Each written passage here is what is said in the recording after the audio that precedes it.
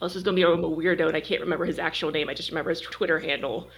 Um, That's good enough. It's like we'll be able to get in touch with him.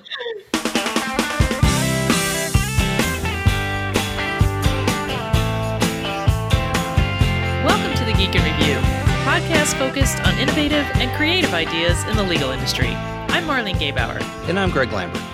We brought back Ian Nelson, the co-founder of Hotshot, to talk about some changes in MCLE states about the approval of continuing legal education programs. We thought we'd make it into a somewhat of a roundtable discussion, so we brought along Sarah Glassmeyer from Ray & Court and Margaret Naughton, CLE manager at McDermott, Will & Emery, to bounce some ideas on what CLE should look like and about some of the major obstacles we struggle with today. So, Marlene, normally we try to hide all of our technical difficulties that we have in the magic of post-editing but man, did I have some serious technical difficulties during this interview. So I am really glad and thankful that you were ready to step in and take over most of this interview. So thanks for covering me on this one. Yeah, no problem. That was pretty terrible, really. It was very frustrating. So, well, stick around for that. But let's get to a special presentation of this week's Information Inspirations. So I ran across a really neat Twitter thread last week, and it made me go out and buy this book and then ask the author of the book to come in. So Jessica Gore is a 3L at the University of New Hampshire Franklin Pierce School of Law. Jessica, you wrote this Federal Rules of Evidence, the 2021 edition, and as you put it, it is designed for lawyers in 2021, not 1921. So what inspired you? First of all, welcome. And second, what inspired you to write this less than 60-page Rules of Evidence book? Yeah. Well, first of all, thank you for having me. That was awesome. My first official podcast. I'm sure it won't be the last. This is exciting. I know. This is awesome. For starters, I did not write the book of the Federal Rules of Evidence. It's more of just a modernly edited version of the Federal Rules. Okay, I just want to make that clear. The why is pretty interesting. Before law school, and just so most of you guys know, I'm a quite non-traditional student. My mid-30s, I have a 3-year-old. I have had several jobs. My bachelor's is in music technology. I was a game sound designer for video games for a long time. And then I switched to marketing, branding, design, which has always kind of been a really big thread in my life since high school, really. And then I went to law school, so obviously trademarks found me. Right. I noticed from day one, even through the application process, that design is not really a priority for a lot of people in the legal profession. I come from the field where it's my job to make people look good and to make information be well read by people or easily read. You know, the foundations of marketing is, can they tell what you're selling in like one sentence or one picture or one logo? It's frustrating, honestly, when you get these books and you're like, what are you saying? What are you trying to say here? So that's the kind of stuff that instantly I noticed was combative to my background and I knew there was area for improvement, but I just didn't know how. The further I went in and got more into design and trademarks, I actually took art law, and my one and only large official paper in law school was on fonts, naturally. So that's kind of why. That's what inspired me. Nothing was out there that I wanted personally as a student. So what is it about this book and the way that you've set it up that makes this version of the Federal Rules of Evidence unique and, as you say, in tune with how people digest information today? It's funny because it's not even, to me, it's not rocket science, but I did, you noticed I tossed it out there and everybody was like, oh my gosh, somebody Right. finally did it, It's just small things, right? It's just not, using a sans serif font, very modern fonts that are easier on the eyes, as law students and lawyers and legal professionals, professors, we're just constantly looking at dense content. Mm-hmm. And that was the one goal, because I'm in evidence this semester. I don't even know if I made that obvious, but yeah, I actually have an evidence midterm due tonight. So my professors are listening. I wrote you a book. So it's so easy to make this better. So modern fonts, spacing of the words is really important. There's very small changes you can make in design or decisions in design that you can make that affect how people digest information, but they're kind of subconscious. Spacing between the paragraphs, between the words, text that's in bold, the indentation of the outlines. I mean, it sounds very meticulous, but it is. And as designers, we notice these things, but somebody that's not familiar with that is just going to say, oh my gosh, this looks so good. This is so much easier to do, but they can't really articulate why. Yeah. So how's the reaction been?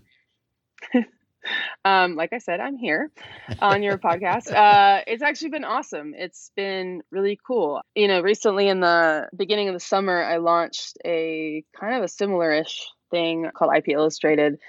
And that was also a result of frustration of the lack of just modern legal tools online. Well, let me ask you this. I found it really interesting, the fact that, here you are, a law student taking a class, that you found something that was frustrating, that you knew you could do a better job than what was on the market right now. So you've got a platform here. If there are other people listening and they know they've got kind of the same itch, that they see something that's broken and they want to fix it, what's your advice to tell these law students or lawyers how to attack that?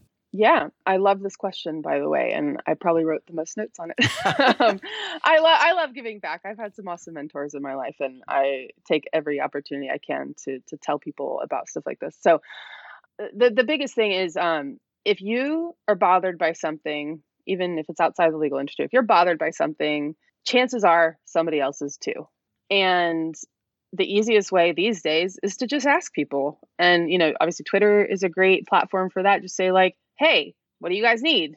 I'm currently working on the Federal Rules of Civil Procedure in the same format as this, because I know that that's needed even more than this based on feedback. And the thing about the internet, I think that's cool now too, is that you don't even have to do a whole project. You can just do like a sample and throw it out there and see if people like it. I think perfectionism holds a lot of people back from trying things. Right. And you don't have to be perfect. And people understand. Yeah. They get it. Our guest last week kind of said the same thing with that, especially in the legal field, we don't like to prototype things. We like to put something out perfect. And I think you just hit it on the head that you can put samples out there. You can prototype something. And the reason you do that is so you can get that feedback without investing so much time in something that people really don't want. So yeah, exactly. Way to put it into practice. So yeah. And then you have to be passionate about what you're doing or you burn out. Yeah. Just be passionate about what you do. And I think people feel that and they see that. Yeah. And they get excited about it. So. Well, I'm pretty sure, Jessica, that everyone's listening to this can feel your passion behind this project as well. Yeah. So, well, I want to thank you for taking a few minutes to talk with us about this. You got the Federal Rules of Evidence 2021 edition. I know I ordered mine on Amazon. I'll put some links out on the show notes as well. So, Jessica Gore, thank you very much for taking the time to talk with us. Thank you so much. I really appreciate it. CLEs are known for being boring, rigid, and last minute for most participants. We thought we would bring in 3 forward-thinking colleagues to talk about what they'd like to see in the next generation of CLE courses. We'd like to welcome Margaret Naughton, CLE Manager for McDermott, Will & Emery, Sarah Glassmeyer, Legal Tech Curator at Rayencourt, Inc., and Ian Nelson, co-founder at Hotshots, to the Geek in Review. Welcome, everybody. Thanks. Great to be here.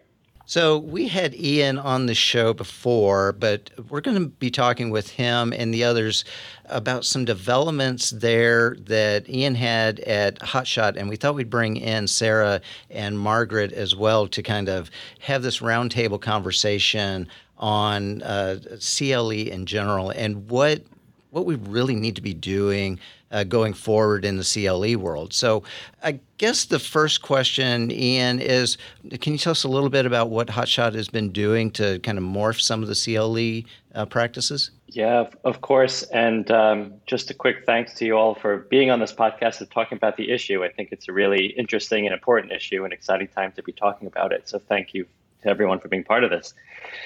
So at Hotshot, we have had some developments recently in the world of CLE, and it's been interesting reception. We launched CLE a few weeks ago, And to explain that, I suppose it's worth just a half step back as to what we're all about, which is really short, very practical videos on a host of various legal, business, and tech topics.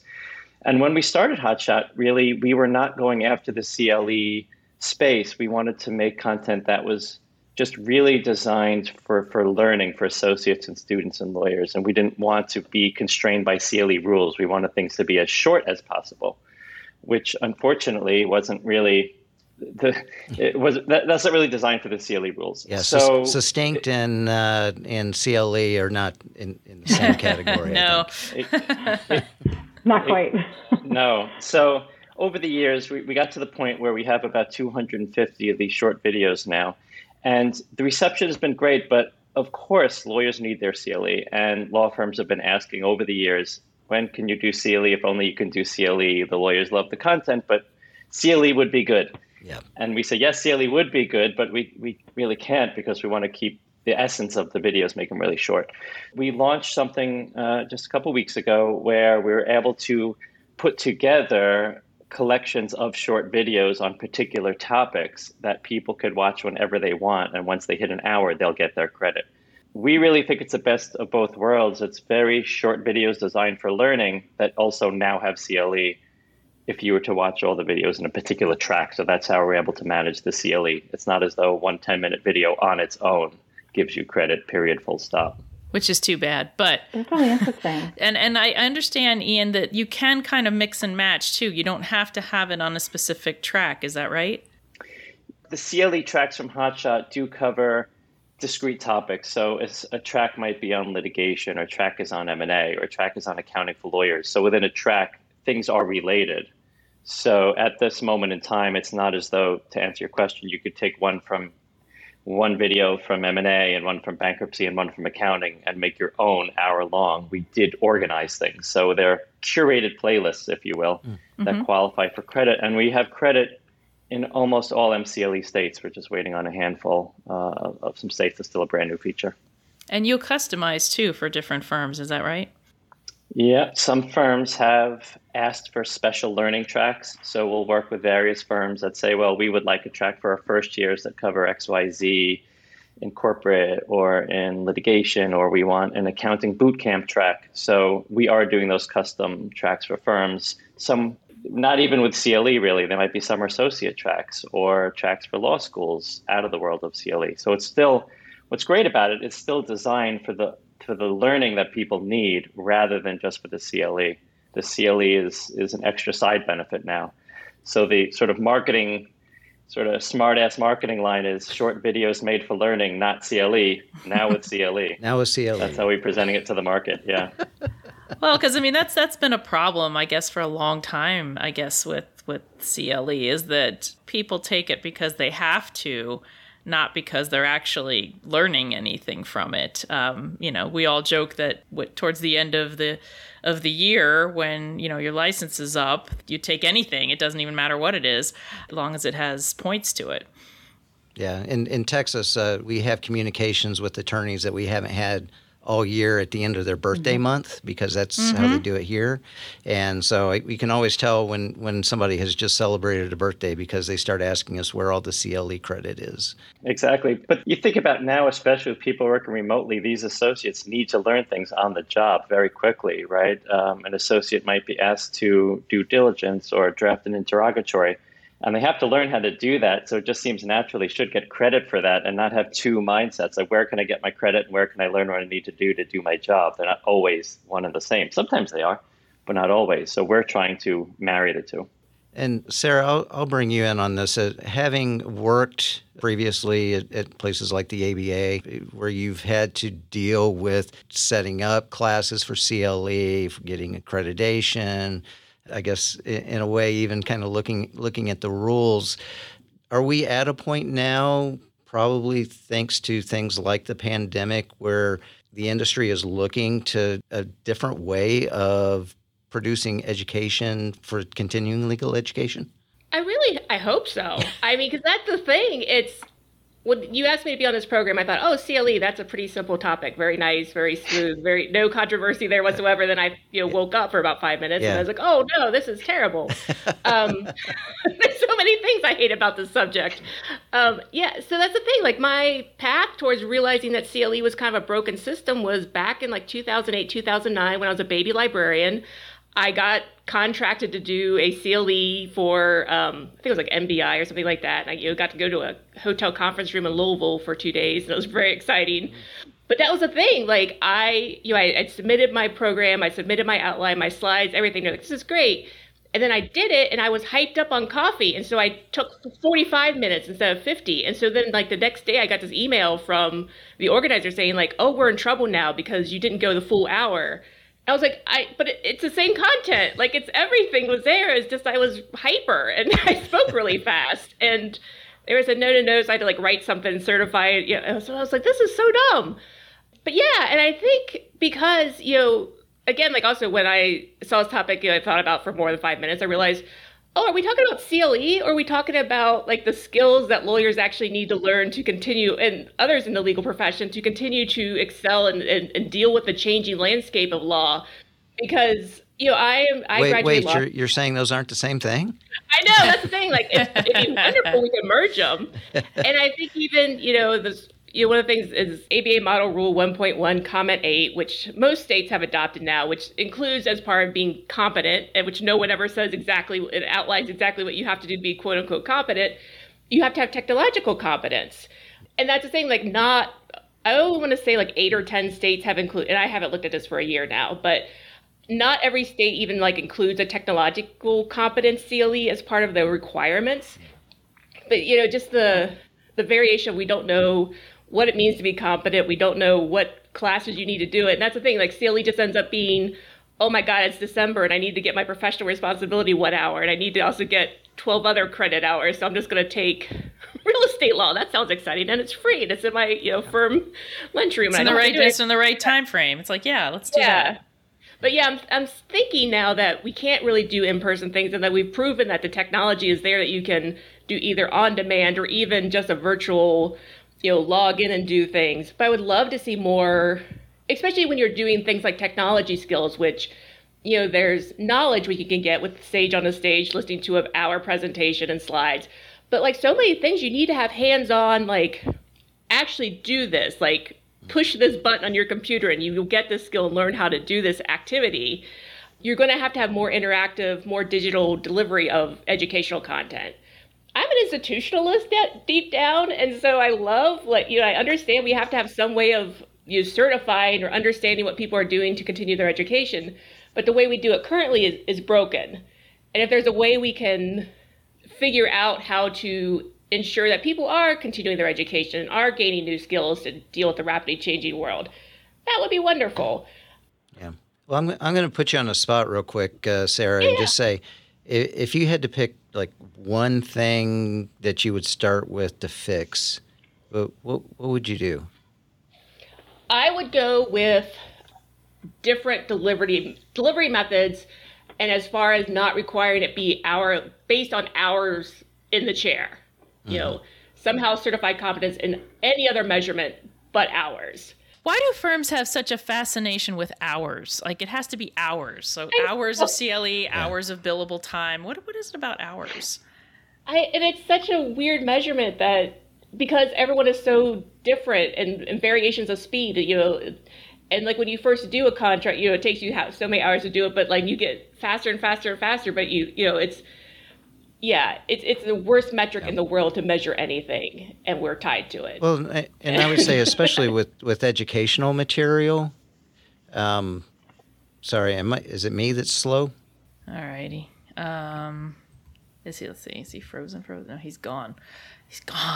All right. Well, let me ask. I'm just going to ask Margaret a question to what we were talking about a little bit earlier. So, Margaret, what do you think about this new type of model that Ian's talking about, where they're sort of bite-sized, maybe more adult learning compatible types of format that, really addresses competencies? I mean, how as a CLE professional in, a big law firm, how do you think that's going to help?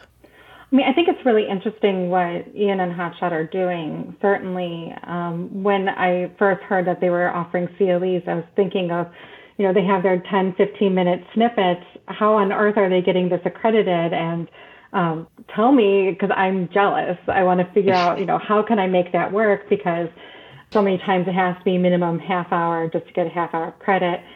So the idea of taking these snippets that focus perhaps on a specific competency and building it into an hour program, I think is going to be really interesting and beneficial to associates if they're able to have these mini curriculums, it seems like, to be able to talk about the basics of a deal through going through the deal. I mean, I think there's a lot of different ways that they can be able to start with the basics and lead up to something more advanced within an hour.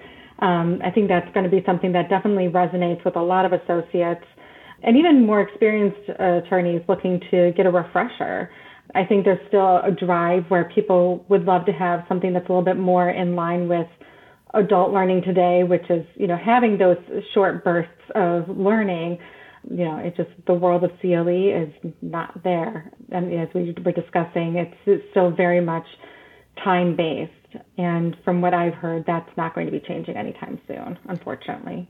I'm wondering if you can kind of weave something like this into like internal core competency requirements, and make this sort of, this is part of the education plan and professional development plan, for newer attorneys, if that's a potential solution.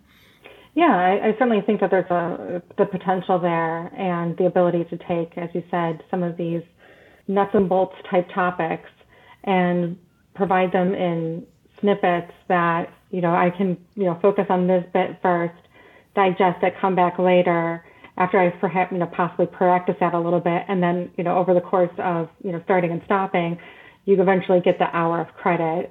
Because again, the nice thing too is you don't have to sit there in the one, hour start to finish. You can take breaks and stop and restart, which I think would also really help if you're focused on a specific document or memorandum or something, and you want to be able to focus on what is it about this that I need to really know and learn, practice it, and then come back and say, oh, okay, like that was only 10 minutes. I don't have to rewatch a 60-minute program to see if I got that right or if I was understanding that correctly. I can rewatch this 10-minute portion and then continue on to the next level.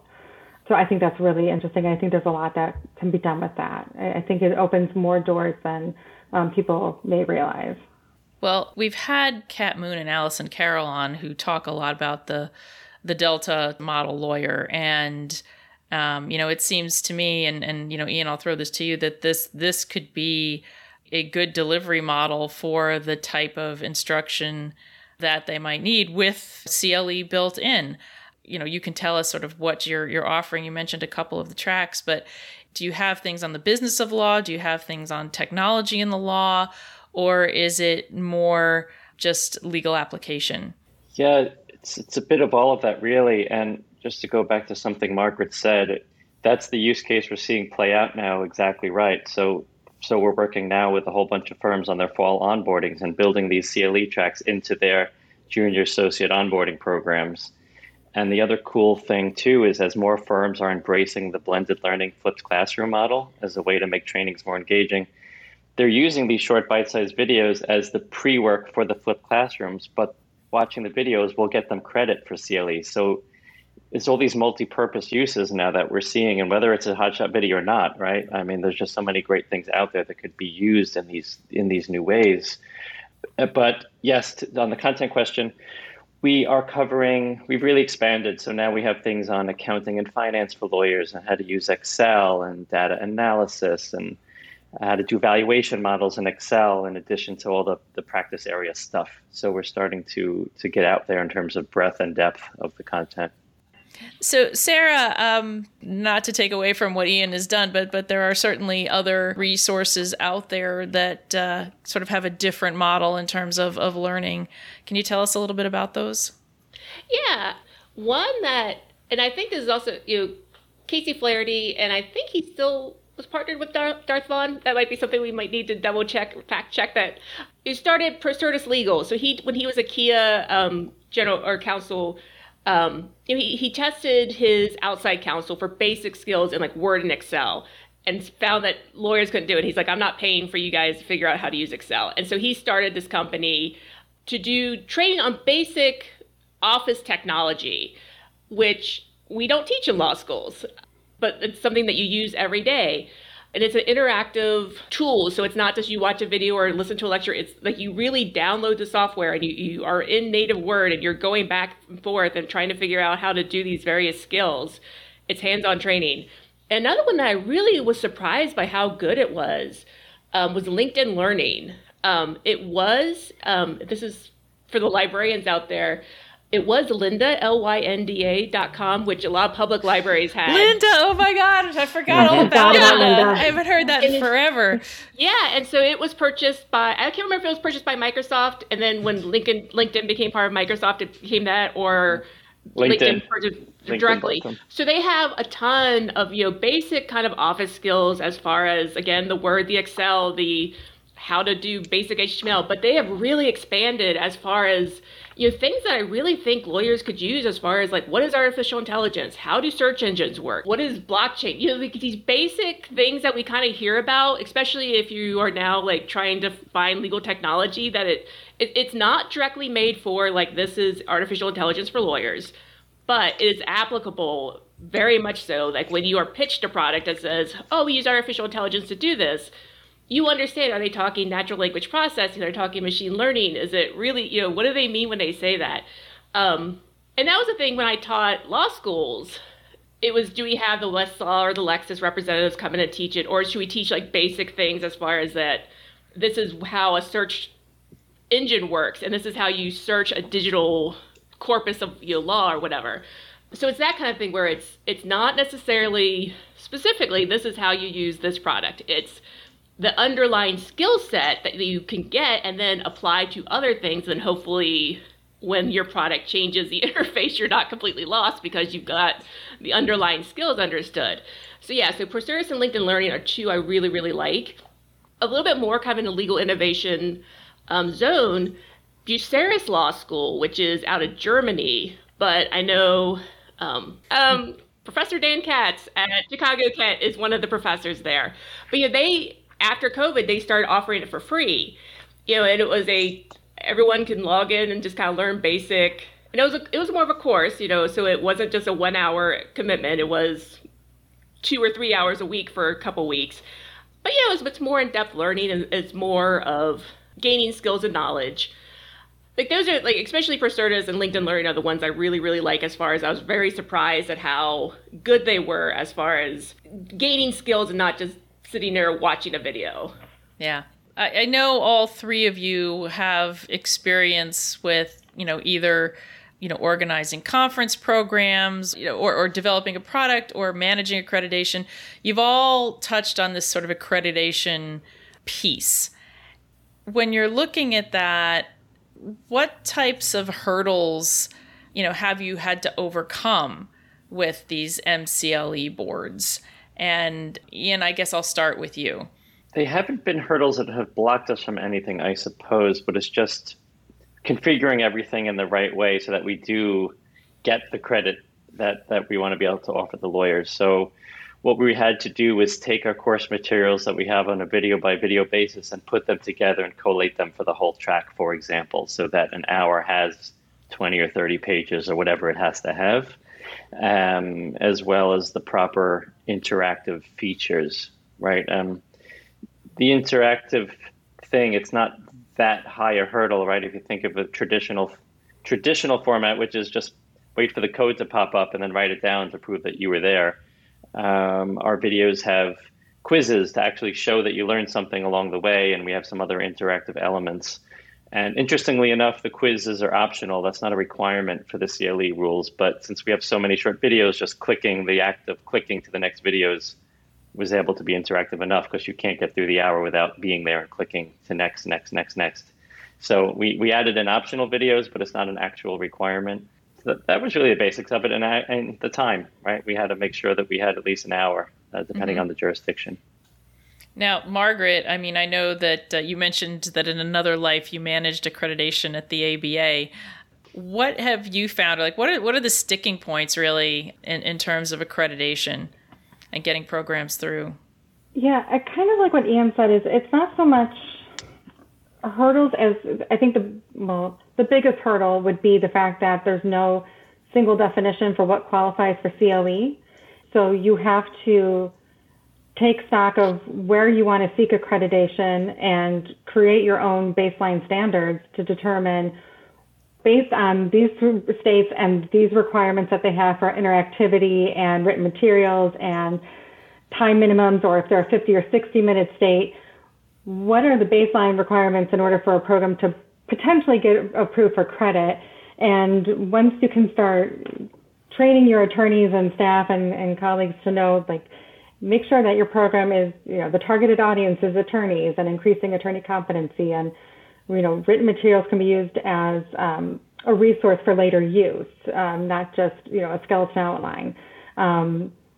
Once you have that in place, there's a lot of different ways that you can look at accrediting some really interesting programs. One that we did back when we worked together, Marlene, was a harassment training for lawyers in Illinois. And that's not something that we necessarily thought we would be able to get accredited, but we thought we have everything that we need in order to at least try.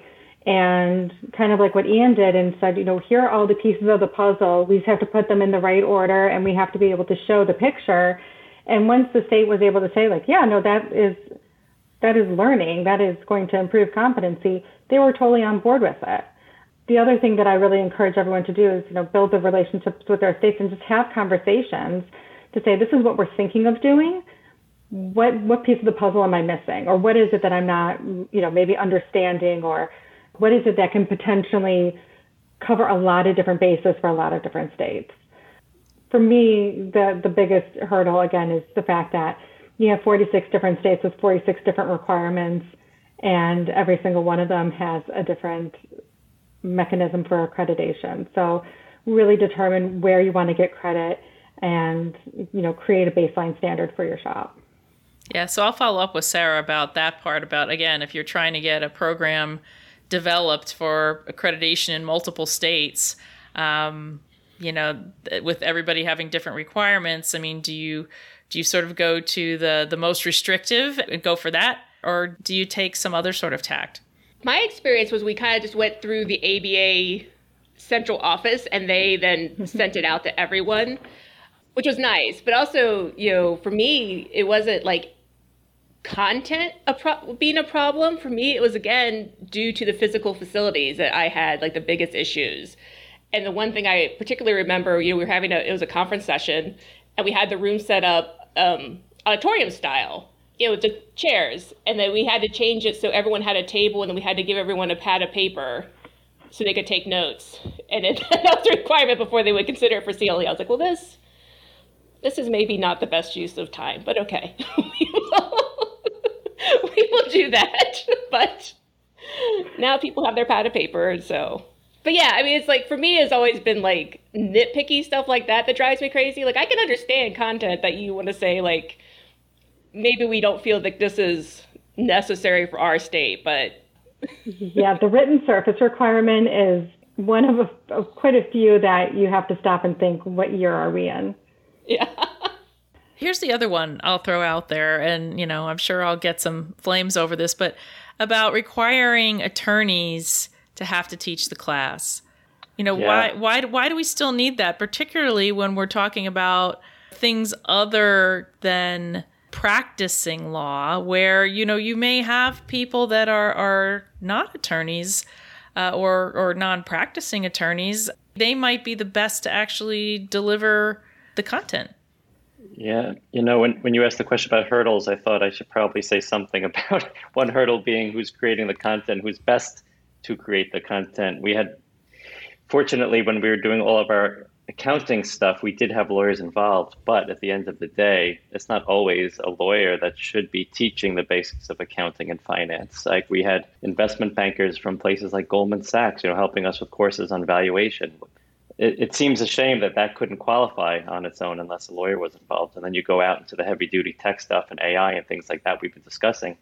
Yeah, it seems like a bit of a disconnect. Yeah, and when I've asked the question in the past as to, why this requirement is in place in certain states, the general response has been, well, if any questions come up that need to be directly related back to the practice of law, that there is an actual lawyer that can speak to that.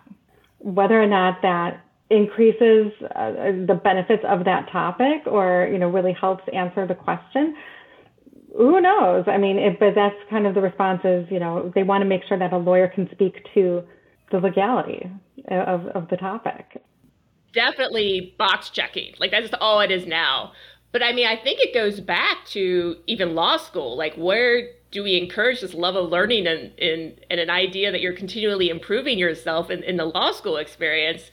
There it's just, again, you're trying to get black letter law and survive emotionally until you can take the bar exam. And then it's, at what point in time does any of that relate to the practice of law where you would see like, oh, this is a skill I need to do? Because again, like, depending on what area you are, it's so much just churn, try to get through the day that you don't have a time to realize, oh, this is something I could be doing better, unless you go to like a conference like CLEO or something and someone's saying like, hey, here's this concept called process improvement, or here's this concept called design thinking. But like, even that, when do you have the time to then like sit down and do it? I don't think we do enough to encourage, and I think it's a Cat Moon term, something about like radical curiosity, that you just constantly want to think about how to improve yourself. How can I do this better? What should I be learning? So, because that's what, I kind of divide things up into like skills and knowledge and then hands-on things. And like between all three, like maybe knowledge is something that we currently hit in CLE, but even then it's not because I want to learn something new, or I think whatever I'm learning in the CLE is actually going to affect how I practice law or how it change how I live my life. It's a box check right now. And I think also, like, that's the thing, like, where you have, like, these advertisements from bar associations or other CLE providers where it is, like, December, in many jurisdictions, hey, do you have your hours in? Like, here's a bunch of courses. It just, like, it's a wink and a nod always that no one actually cares about this. It's always just, like, just get your hours in, sign the paper, and move on. And here's the ethics. Yeah. So I don't even know if we have fun ones. Like in California, you can go to traffic court and also do like a chocolate tasting. Have you even like thought about doing that in law? Like just something. Is that true? Yeah. Oh yeah, they have like there's a whole world of traffic court classes and fun experiences you can do to get your points off your license. Oh, we lost Greg again. I was just gonna say, Greg, are you there? All right. So Ian, when we talked earlier, I think you said that the new model you are rolling out, you were influenced quite a bit from how they do things in the UK. Tell us a little bit about that. Yeah, sure. And I'm certainly not an expert in the rules and systems there. So if I get something wrong, please forgive me. But I think I have the gist of it. We'll let you slide. Yeah, please do. A few years ago, my partner Chris and I took a trip over to London and met with a whole bunch of firms. We learned a lot about their system over there, and their CPD system was very much like the CLE system in the States. And what happened was, I think they ended up dropping the current system they had because it was starting to be seen as more of a tick the box. It wasn't accomplishing what it was set out to accomplish. Things like requirements weren't tied to the actual practice area people were in, and maybe the format of learning wasn't quite up to date. So now what they have is, at the end of a year, the lawyers there have to self-certify that he or she has done what they needed to do over the course of the year to improve their practice for themselves, for their clients, all that kind of thing. So in their own judgment, that they seek out things that would help them as a lawyer in their practice for their clients. And anything counts. So a pro certis quiz, for example, a hotshot video, a 2-minute thing, an 8-hour thing, learning about tech, whatever they think counts. And that's that. It's pretty loosey-goosey. And I think also, to put some structure around it, I believe that the big firms, or not just big firms, but firms in London have their own sort of guidelines. So firm XYZ in London may say, we would like our attorneys to hit 20 hours related to your practice area. It could be tech, whatever. And they have their own little guidelines that they've done. but I think they removed this sort of hour requirement. It must be in person, it must be this, it must be that. And it just said, you lawyer, figure out what is going to be relevant for you and go do it. Just tell us that, hand up that you did it. I thought that was really interesting. Yeah, self-directed learning. Yeah, exactly. Yeah, Canada, New Zealand, Australia, they're all doing competency models. And so does that work like a competency model in a firm where it's like, okay, this is, some entity has decided that this is what you need to do in order to be competent? From what I've seen, at least with the UK, and since they stopped the credit model and moved to the competency, I'm not as familiar with it. But if I recall correctly, they basically have to come up with their own kind of curriculum plan or their own plan to say, like, this is what I'm going to do this year in order to be a competent attorney, and these are the types of courses I'm going to take. So whether it's the firm directing it or the regulatory body saying, you have to submit this plan and show that you completed this plan, and really put the onus on the attorney to say, I did what I said I was going to do, and I did it within that time frame. They're able to do that with quite a bit of freedom. I haven't heard anything to say that, they have to, or maybe one province, so it might have like a specific, you have to earn so many credits in ethics or something like that. But I think everything else is pretty free form.